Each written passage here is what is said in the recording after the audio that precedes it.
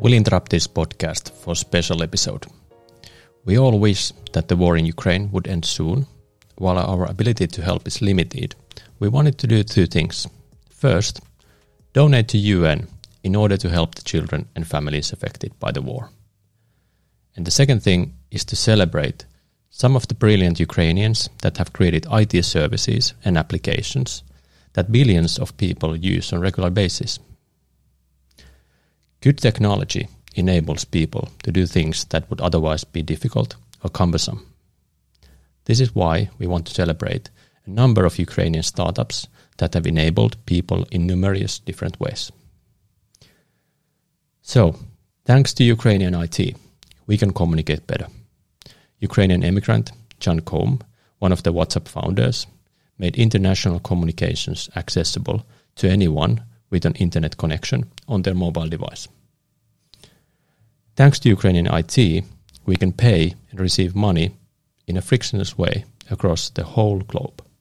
Ukrainian immigrant Max Levchin was one of the founders of PayPal.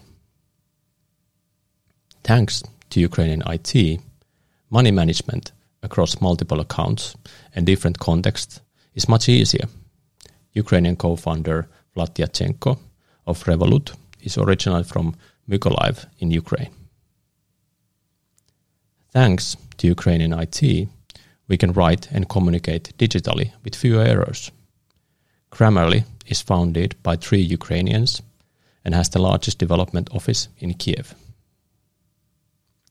Thanks to Ukrainian IT, people around the world can collaborate more productively using the sleek office apps from Redel team, who developed the award-winning Spark Mail app, among others. Thanks to Ukrainian IT, a large number of Fortune 500 companies have better sales teams. Sales intelligence software People AI was founded by Dnipro-born entrepreneur Oleg Roginchik. Sorry for the pronunciation. And we also want to give kudos to Mike Sapiton, the deputy editor-in-chief at Forbes Ukraine, who showcases the distinguished evolution of Ukrainian-rooted companies and products in his Twitter feed. So please go and follow him. Their link is in the show notes. The Ukrainian tech industry was growing with double digits before the war, and in the midst of this dark period, we wanted to celebrate the brilliant minds from Ukraine. Consider donating through one of these official channels and contribute to help the victims of the war in Ukraine. I hope everybody stays safe and see you soon.